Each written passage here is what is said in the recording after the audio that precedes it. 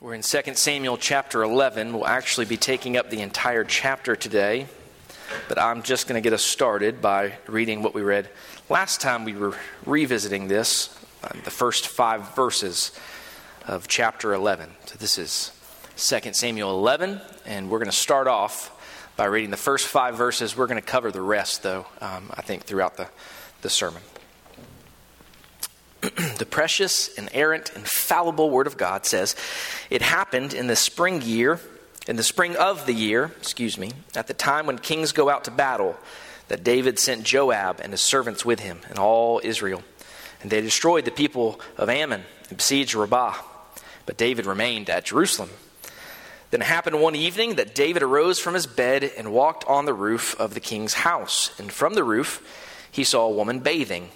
And the woman was very beautiful to behold. So David sent and inquired about the woman. And someone said, 'Is this not Bathsheba, the daughter of Eliam, the wife of Uriah the Hittite?' Then David sent messengers and took her, and she came to him, and he lay with her. For she was cleansed from her impurity, and she returned to her house. And the woman conceived, so she sent and told David and said, 'I am with child.' First Baptist Church of Grey Gables, the grass withers and the flower fades, but the word of our Lord endures." Let's go to the Lord and thank him for his word. Lord, you've already provided abundantly for your people this morning. Lord, as we've already opened up your word, having it read, sung, prayed, and now we prepare to have it preached. We thank you that you've given us the word of Christ as we're pointed toward our desperate need for a Savior and your great provision in that Savior, your Son. Father, would you help your people to see more clearly this morning, that we might believe more fully, that we might love more deeply, that you might make us holy. Would you be with those who are not able to be with us this morning, Father? Continue to grant your people every grace, all mercy, and every spiritual blessing through your Son, in whose name we pray. Amen. Amen. Thank you. You may be seated.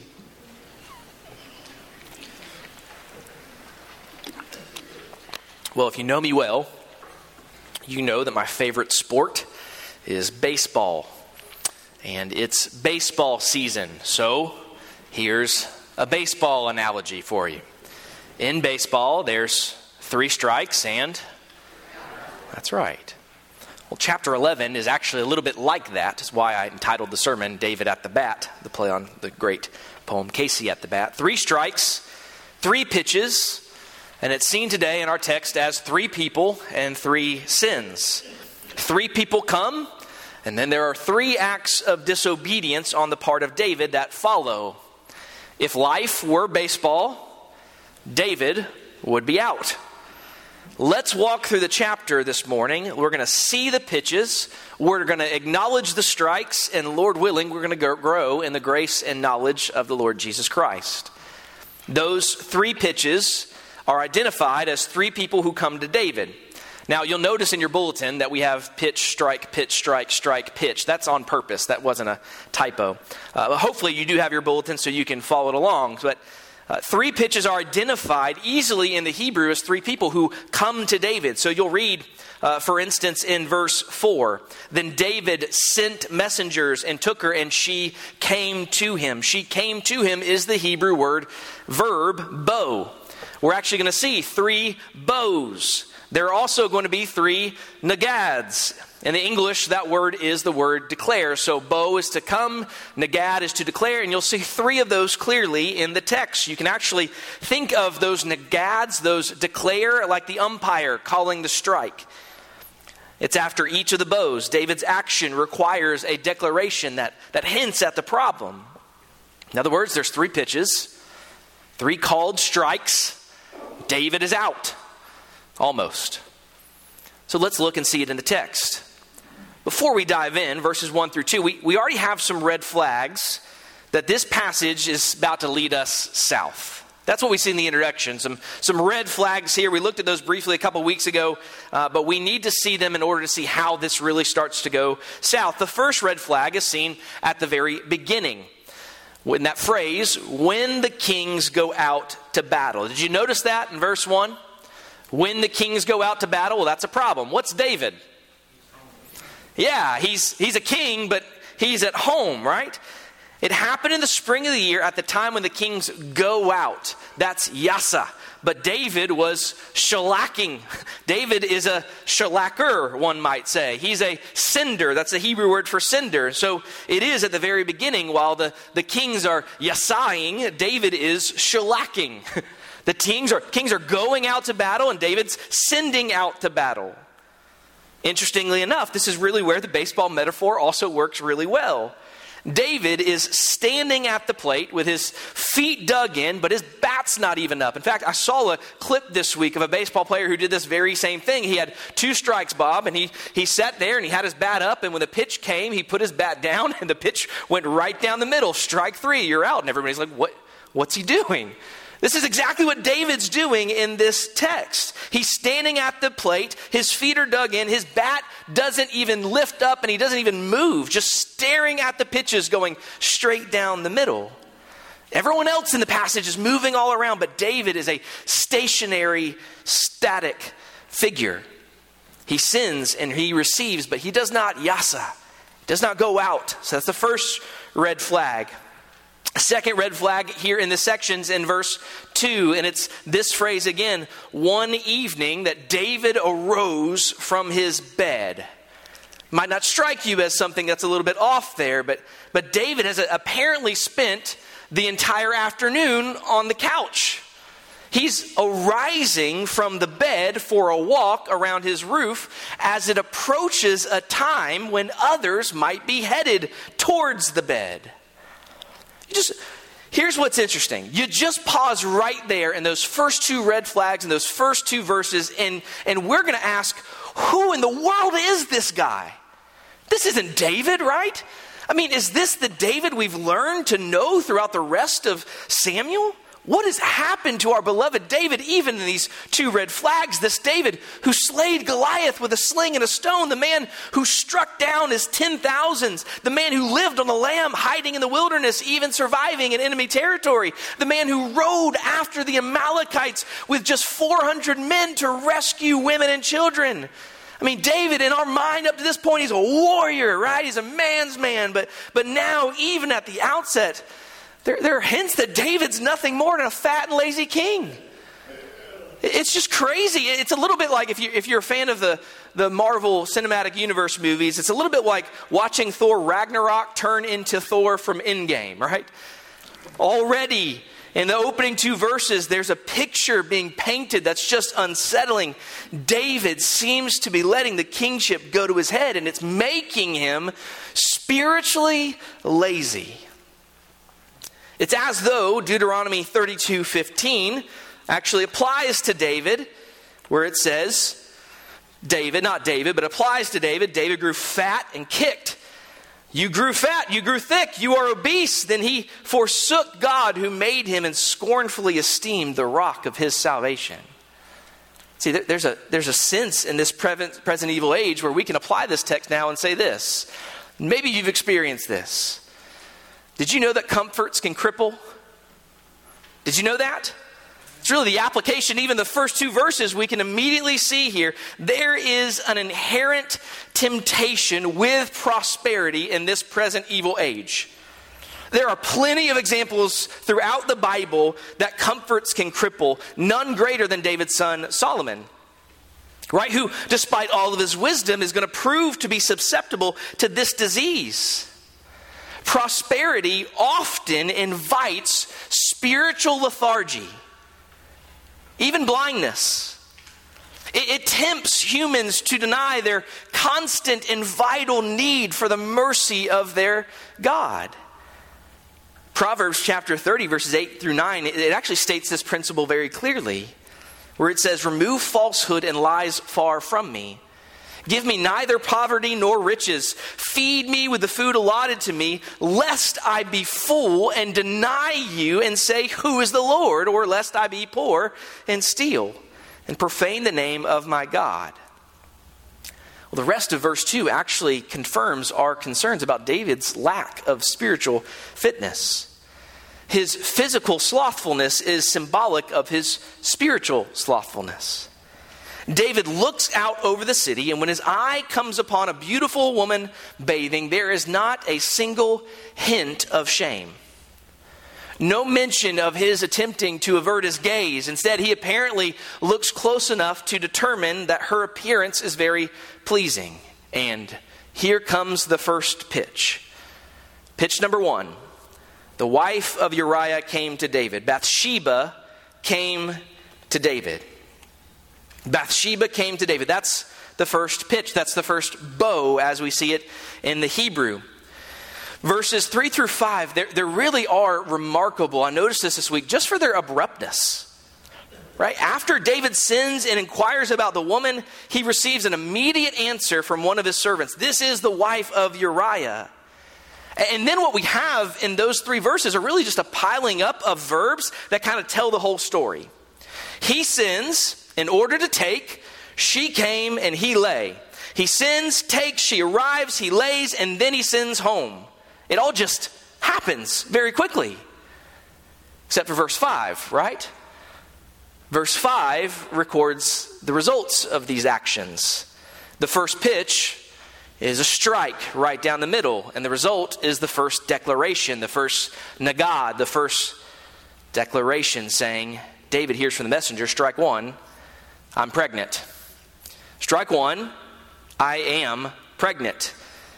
It's interesting that this wonderful symbol of blessing is actually here used as an indictment of sin.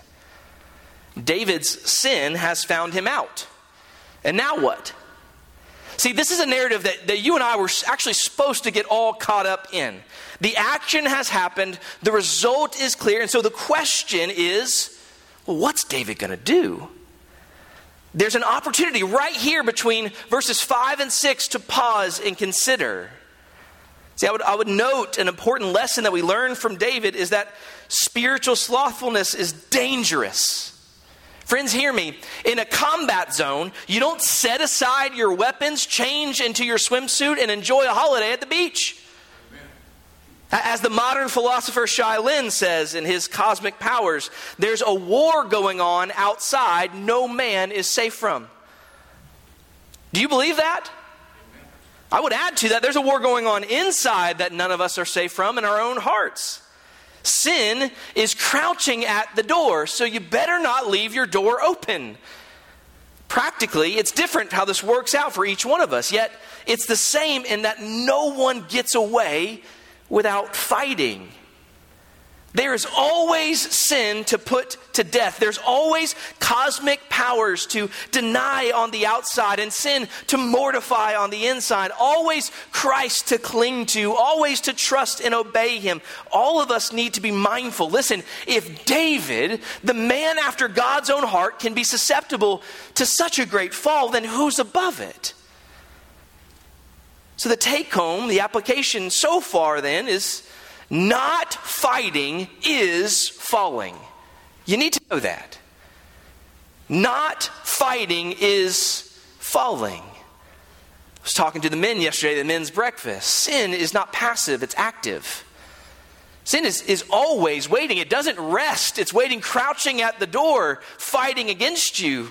And not fighting it will result in falling. There's no neutral.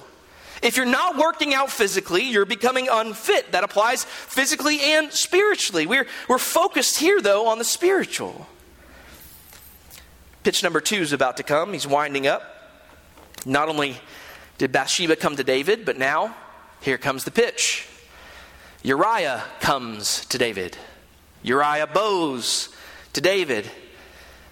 We see this in verses 6 through 9 as we're now caught up in this drama. We see this unfold in this way.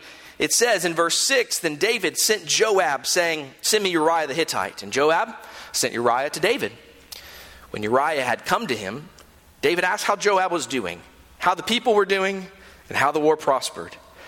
And David said to Uriah, go down to your house and wash your feet.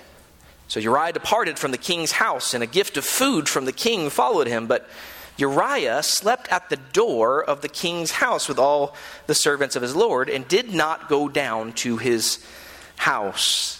At the outset, I want you to notice something about this Uriah. At the very beginning, just by his name, we have to recognize that Uriah is an unlikely character. He really is. Uriah is an unlikely character. As soon as you come to verse 6 and you read about Uriah the Hittite, you realize that. By his name, we know being a Hittite, he's a descendant of Heth, a second son of Canaan. So already we know that Uriah is in the line of the cursed ones. The Hittites are one of the people groups we find in Genesis 15 that, get this, are to be driven out of the promised land. In fact, they are to come out of the complete ban, so none of the Hittites are to survive. Uriah the Hittite serving David the king. In fact, if this were a different story, I think this guy would make probably the perfect bad guy. Except this is the Lord's story. This is redemptive history. And so those who should be left on the outside find themselves on the inside, find themselves actually exhibiting greater faith than the Israelites at times in redemptive history.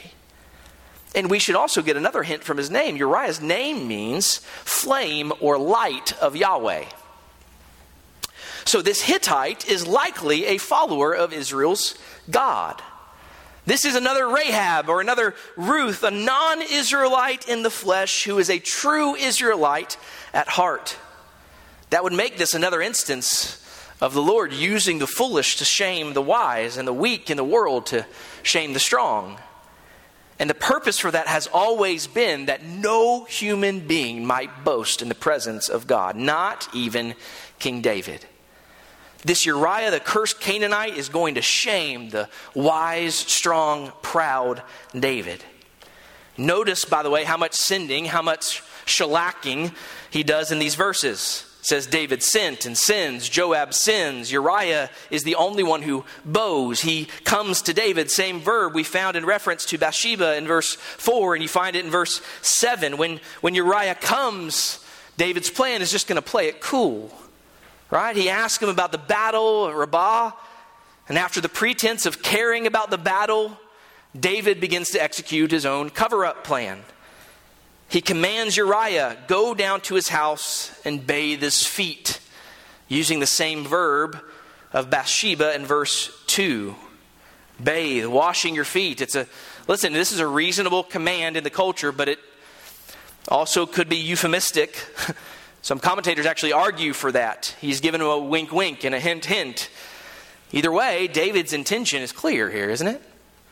Get Uriah to go down to his house so that he will lay or shakab with his wife, therefore covering up the sin of David, shakabbing or laying with his wife. The question really becomes for the reader as we follow this narrative this: will Uriah go down to his house? Is he going to go down to his house? That phrase, go down to his house, it's used in verse 8, verse 9, verse 10, verse 11, verse 13, twice actually in verse 10. In fact, the whole story is going to end with that verb. You could just frame it, this is David's problem. Uriah will not go down to his house. And now the brevity of the first 5 verses stands in contrast with this extended scene that now unfolds before us. Will David give up his game? Will he confess his sins and throw himself at the mercy of his God? And as we're reading through this the first time, that's what we're hoping for, right? Surely at some point he'll give up the game. He'll ask for mercy. He'll accept responsibility for his sin. See, part of the reason it has to be framed like that is this section is full of suspense that's a little bit lost in the English. It appears for just a brief moment as you're reading through the text that the plan may work. David commands Uriah. Uriah goes out. A gift follows, a portion of honor, most likely from David's table. Food and drink, set the mood a little bit. Probably included some candles and a romantic violin player. I don't know, but obviously the stage is set. And sure enough, we read that Uriah laid with the servants, not with his wife. Same verb. And just in case we missed it at the end of verse 9, it tells us again, he did not go down to his house. But there are snitches in Jerusalem. David most likely had them following Uriah to make sure that he went down to his house. And in verse 10, we read the second called strike. The second to God. Strike two. Uriah did not go down to his house. That, friends, that's a problem for David. It's a big problem. Look at verse 10. It says, so when they told David, saying Uriah did not go down to his house. And then look, the scene just immediately switches, and David's now talking to Uriah. Let's cut right to the chase. David's a little bit beside himself here. He's like, Uriah, what's wrong with you? That's my paraphrase, but it says in the text, David said to Uriah, did you not come from a journey?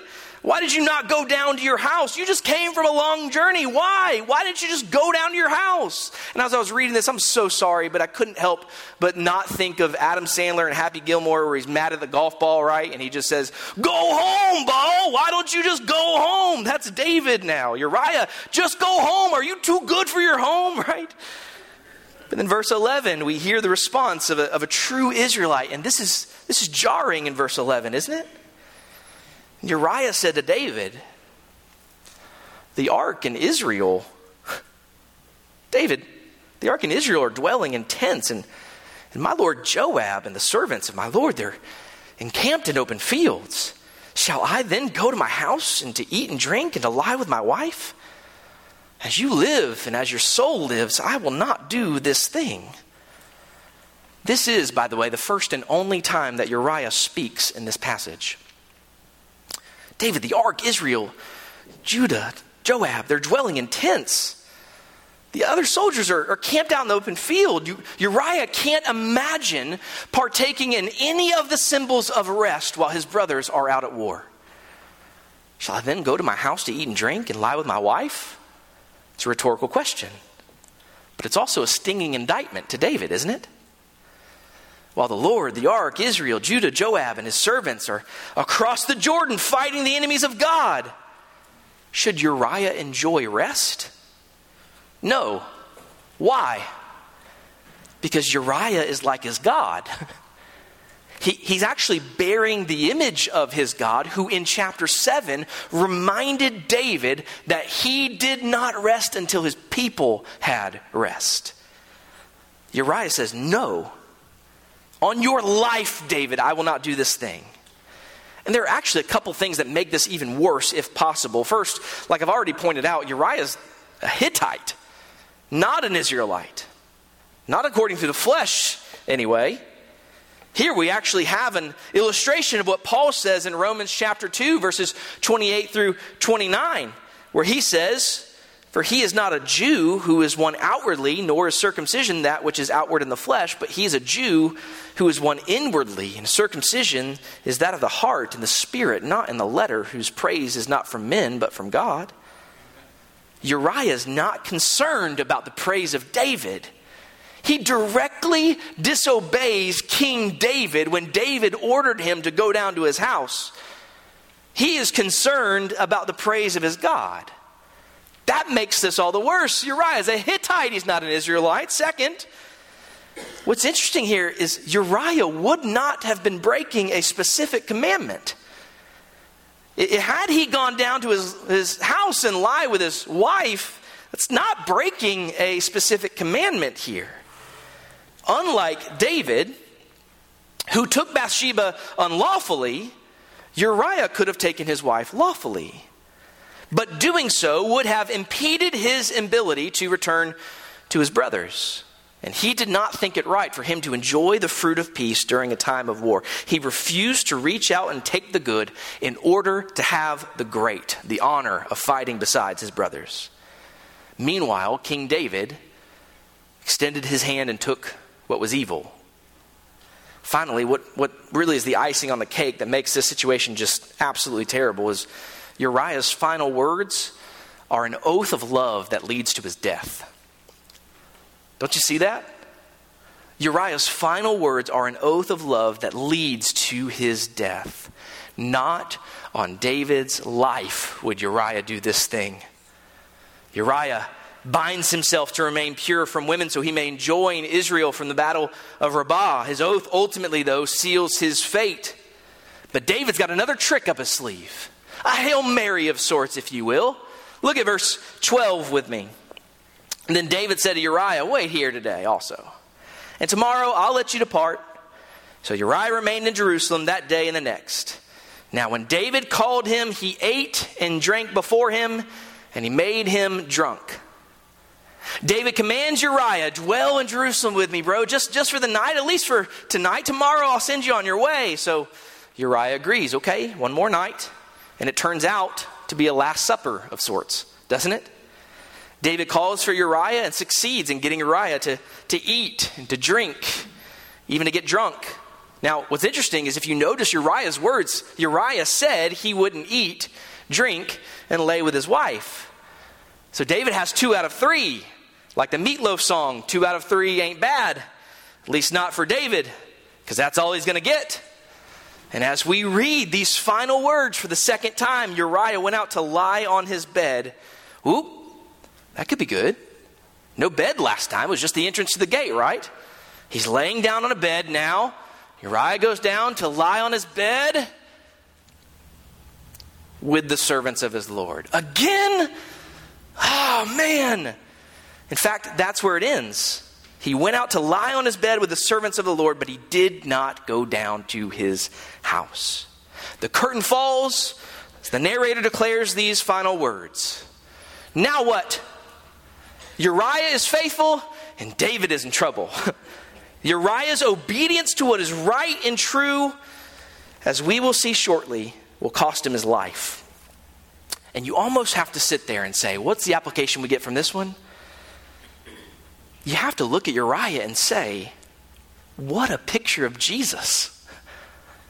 Jesus is the true and better Uriah, obviously except for the intoxicated part, but Jesus is the true and better Uriah who does not reach out and take the kingdom that rightfully belongs to him. Instead, what? He desires to do the will of his Father, to win his eternal rest for his brothers and sisters, like Uriah. He would not compromise for the sake of his mission in the end. Like Uriah, Jesus would be betrayed like the leaders of Israel. His companions would abandon him and he would be handed over to the enemy who would strike him down outside the city wall. Like Uriah, Jesus came carrying his own death order. Like Uriah, Jesus would not die for his own sins, but because of the sin of transgressions of others. Like Uriah, it was the adultery of his bride even that sent him to his death. It was the one who deceived his bride that moved Judas to betray him. Unlike Uriah, though, Jesus was truly and completely innocent without sin. Unlike Uriah, Jesus' death redeemed his bride, accomplishing our salvation. And unlike Uriah, Jesus didn't stay dead. He was raised on the 3rd day according to the Scriptures and is the only name under heaven given among men by which anyone may be saved. So we could even right now pause and praise God for our true and better Uriah. But there's more. Verse 14. In the morning it happened that David wrote a letter to Joab. David's letter is specific.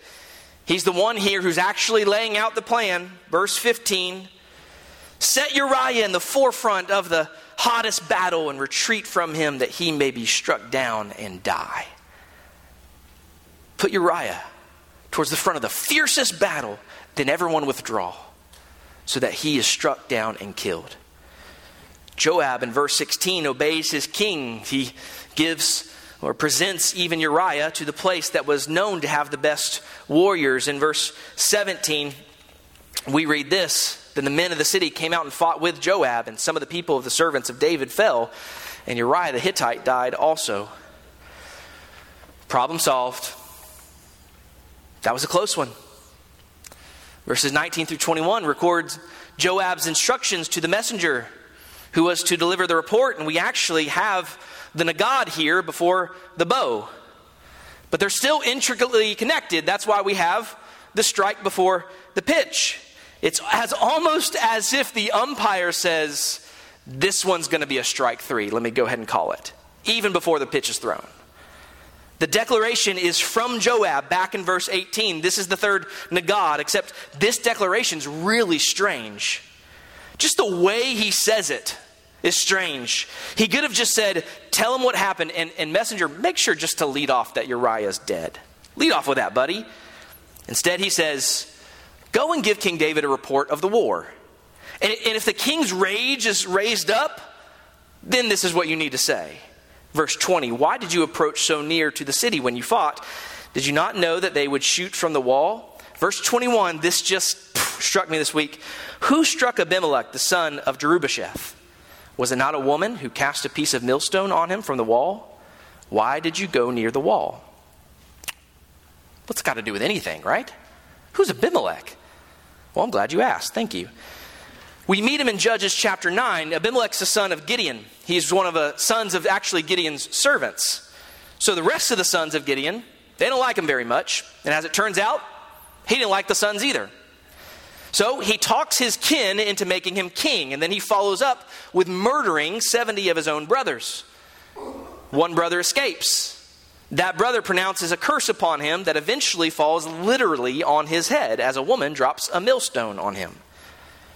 Now, remember what we encounter here in 2 Samuel chapter 11, right? It's a historical reporting, but it's with a purpose. The details are significant. The way this is recorded, it draws special attention to what Joab says to the messenger.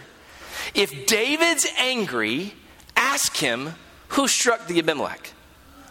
Who put an end to the very first dynasty in Israel, you might say? Was it not a woman, David? What are you doing, King David? See, any association with Abimelech is less than flattering. So Abimelech was a ruthless and cruel and evil king, but David's looking a lot like Abimelech right now. And just as a woman brought an end to Abimelech, could it be a woman that brings an end to David and the Davidic dynasty? Either way, the three declares and the gods tell the same story. I'm pregnant. He did not go down. Who killed Abimelech? That's strike three. Who killed Abimelech? They serve as a threefold indictment. And it gets worse because now that the strike's called, the pitch has to come. Pitch number 3. The messenger came to David. Strike 3, who killed Abimelech? Pitch 3, the messenger came to David. Listen to the messenger's report here in verses 23 and 24. The messenger said to David, surely the men prevailed against us and came out to us in the field. Then we drove them back as far as the entrance of the gate. The archers shot from the wall at your servants, and some of the king's servants are dead. And your servant Uriah the Hittite is dead also. By the way, did you notice that David didn't respond to any of the first stuff? Right? You almost get the impression he's sitting on the edge of his seat just going, and? Right? I know we had servants struck down. And? Keep going. Come on. And then he hears what he'd been waiting to hear. Also, Uriah the Hittite is dead. And David sends a message back to Joab in verse 25. And let me just tell you, these are some of the most coldest, chilling words you will find any place in the Bible. Because he actually takes the very same words of Uriah when Uriah said, as you live and as your soul lives, I will not do this thing. David takes those words and look what he says to Joab. Do not let this thing displease you. Joab. It happens, man. Right? The sword devours one as well as another. Strengthen your attack against the city and overthrow it. Be strong, man. It happens. Yada, yada. Other kingly sentiments. The warrior poet has turned Prince Humperdinck in The Princess Bride, right? Joab's a six-finger man. Joab, don't worry about it. You know, I'm terribly busy with a baby on the way, a husband to dispose of, a kingdom to overthrow, and adultery to cover up. Have fun storming Rabbah. We'll catch up when you get back to the city. This last offense actually makes his sin complete. He now looks just like the ancient enemy of God's people. When Bathsheba came, David stole. When Uriah came, David destroyed. When the messenger came, David deceived. That reminds me of John 8 and John 10, a description of the devil. This is David in 2 Samuel 11. And I think we do well to remember that not all sin is the same. And I would actually make an argument that this strike is even worse. I know it's hard to say that because the first two are just so heinously wicked. But I really think this is actually a greater sin. David has honor. Remember, he's the honor one, and it comes with great responsibility. And here he reveals how far he's really fallen. His words portray a man that does not know Yahweh. Now, I'm not making a statement that he's not saved. He obviously is. We will see that. But I'm saying that David here is bringing himself under the curses we find elsewhere in Scripture. Under Isaiah 5:20, that says, "Woe to those who call evil good and good evil, who put darkness for light and light for darkness, who put bitter for sweet and sweet for bitter." What devastatingly dark words David delivers. Do not let this thing displease you. And if you look at the Hebrew, really a more literal translation of this text is, Joab, don't let this thing be evil in your sight. Well, if it's not evil, it's good. Didn't David say after Joab killed, you remember Abner, by the way? You remember the story of Joab and Abner? When Joab killed Abner in a far more understandable circumstance than this, remember this from 2 Samuel 3. David says to Joab, "Do you not know that a prince and a great man has fallen this day in Israel? And I'm weak today, though anointed king, and these men, the sons of Zeruiah, are too harsh for me.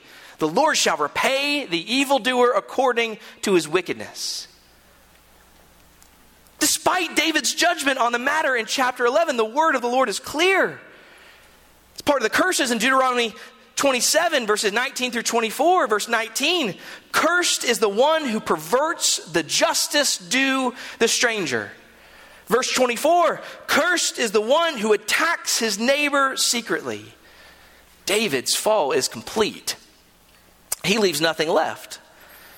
David should have sent a message calling for sackcloth and ashes, not encouraging Joab to be strong. Then the next verse just drives the nail into the proverbial coffin. Verse 26, when the wife of Uriah heard that Uriah, her husband, was dead, she mourned for her husband. This is how far, listen, did you hear that? This is how the author follows David's deceitful, destructive message to Joab. Verse 26, what does he say? The wife of who? Uriah. Uriah, her what? Husband. And she mourned for her what? Husband. Listen, David lamented over his enemy Saul and Abner, who was at best just an opportunist. Yet the faithful Uriah, he says, do not let this be evil in your sight. Joab, come on, man. Be strong. Bathsheba is lamenting the husband of her youth. David's adding on a room in his palace for Bathsheba and his new baby. This is sick and twisted stuff. But that's the world, right? That's the world we live in. That's just life. So it goes. Oh, well, I mean, guys, all worked out in the end, didn't it? Just the way it is. Injustice is inevitable. Her grieving passes. David sins again. He does some more shellacking here. Gathers up Bathsheba, brings her to himself. Man, I'm glad that's over. It all turned out well in the end. Let's go ahead and pray. Oh, wait, hold on. Forgot that last part in verse 27. Did you see it? Just probably insignificant. One little tiny part there. One saw problem. I think that David probably didn't calculate that when he was coming up with his plan. But this whole thing, it's like evil in the sight of the Lord. It displeased him. And that matters. See what it says at the end? But the thing that David had done displeased the Lord. So how do we apply this at the end?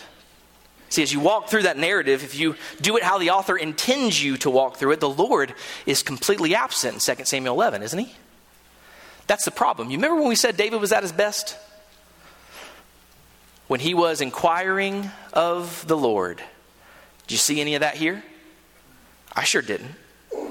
There's a man conniving, scheming, executing his plan. He's got all the power to do so. He commands, so people obey. He sends, they go. He calls them to come, takes what he wants, and it's all going to work out in the end because he's King David.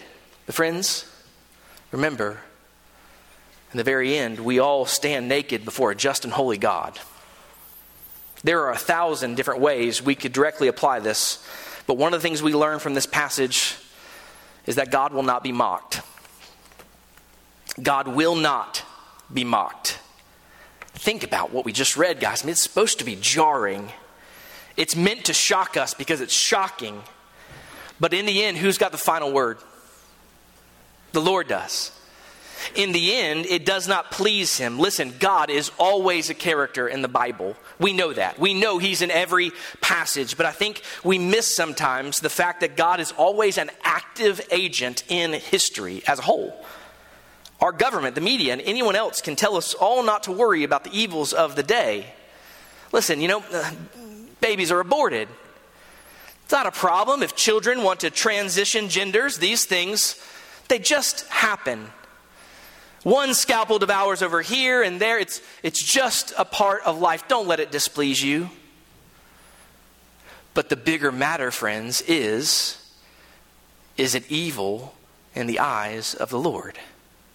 If it is, then it must be evil in our eyes as well. We are to see how the Lord sees, not how the world tells us. And friends, if that's offensive, I don't care. And you can't either. But it's not just out there, is it? There's an application for in here as well. You need to hear this. Here's the application for in here. Sin still has consequences in the life of God's people. Sin has consequences. That's what sin brings. We cannot sin with impunity. Sin is always a denial of our God. It's always a darkening of the mind. It's always a hardening of the heart. And everywhere it bears fruit is the same. We could be warned this morning to know that in the end the Lord will not be mocked. But we also see, though, not only does sin have consequences, but one more thing that provides us great hope. Steadfast love has consequences as well. Steadfast love has consequences. I'm going to have to reach into next week in chapter 12 here, but we need to hear it. Where sin increased in David, grace increased all the more. That is clearly depicted in 2 Samuel 11 and 12. The function of chapter 11 is to record the increase of sin in order to dispel the myth of merit. David's sin, in order of Deuteronomy 27, it warrants a curse. He and Israel, they should be swept away. But steadfast love has consequences. Steadfast love puts our sin away, as Nathan will say in 2 Samuel 12:13. It doesn't remove the consequences, but it does transform them into the good and kind discipline of a loving Father. Steadfast love doesn't remove the temporary physical consequences of sin, but it does remove the eternal spiritual consequence that is the eternal displeasure of the only true and living God. Steadfast love secures for every David, that's all of us by the way, our glory. Steadfast love secures our final commendation of a Father who has delighted in us from before the foundation of the world, who will someday pronounce over us that blessed commendation, well done, my good and faithful servant. And friends, if you hear that and think, it makes me feel good, like I've done good here. That's not what you're supposed to hear when you think of well done, my good and faithful servant, as if you've done some good. When you hear, well done, my good and faithful servant, you're supposed to say, me? Good and faithful, Lord? You know why you're going to hear, well done, my good and faithful servant? It's because you're tied to the only good and faithful servant, Jesus Christ. Amen. Only way you'll hear it. Praise be to God for that. Here's the crazy thing. David's going to hear that commendation. He's probably already heard it. David, this guy, 2 Samuel 11, David. So we can trust that our God is able to put our sins away, especially as we see that made manifest through the sending of his own Son. So let us have confidence to continue to declare the steadfast love of God to one another, even now. As we pray, as we prepare to take the Lord's table, as we fellowship, even tonight, friends, we are objects of a steadfast and loving God who puts our sin away. The reality is, if your greatest sin was recorded in history, You can get real self-righteous, can't you? But if it was recorded in history for all to see, you wouldn't leave your house. And yet David has this recorded, is granted repentance, and though he continues to suffer consequences, he's redeemed. It's the most important thing you can ask for, to be redeemed. Would you stand as we pray together now? Gracious Father, the seeds of David's sin abide in the heart of every human being. They're not made fully manifest at any given moment solely because of grace, sometimes common grace, sometimes sanctifying grace. So Lord, we do not judge David in righteousness, but instead recognize that we would be like him in every way if it were not for the righteousness of your Son, Jesus. Father, we thank you for the consequence of your steadfast love made manifest in the life, death, and resurrection of Jesus Christ. Even as we long for the consummation of that steadfast love at his return, would you help us to remember to continue to worship and praise you? In his precious name we pray. Amen.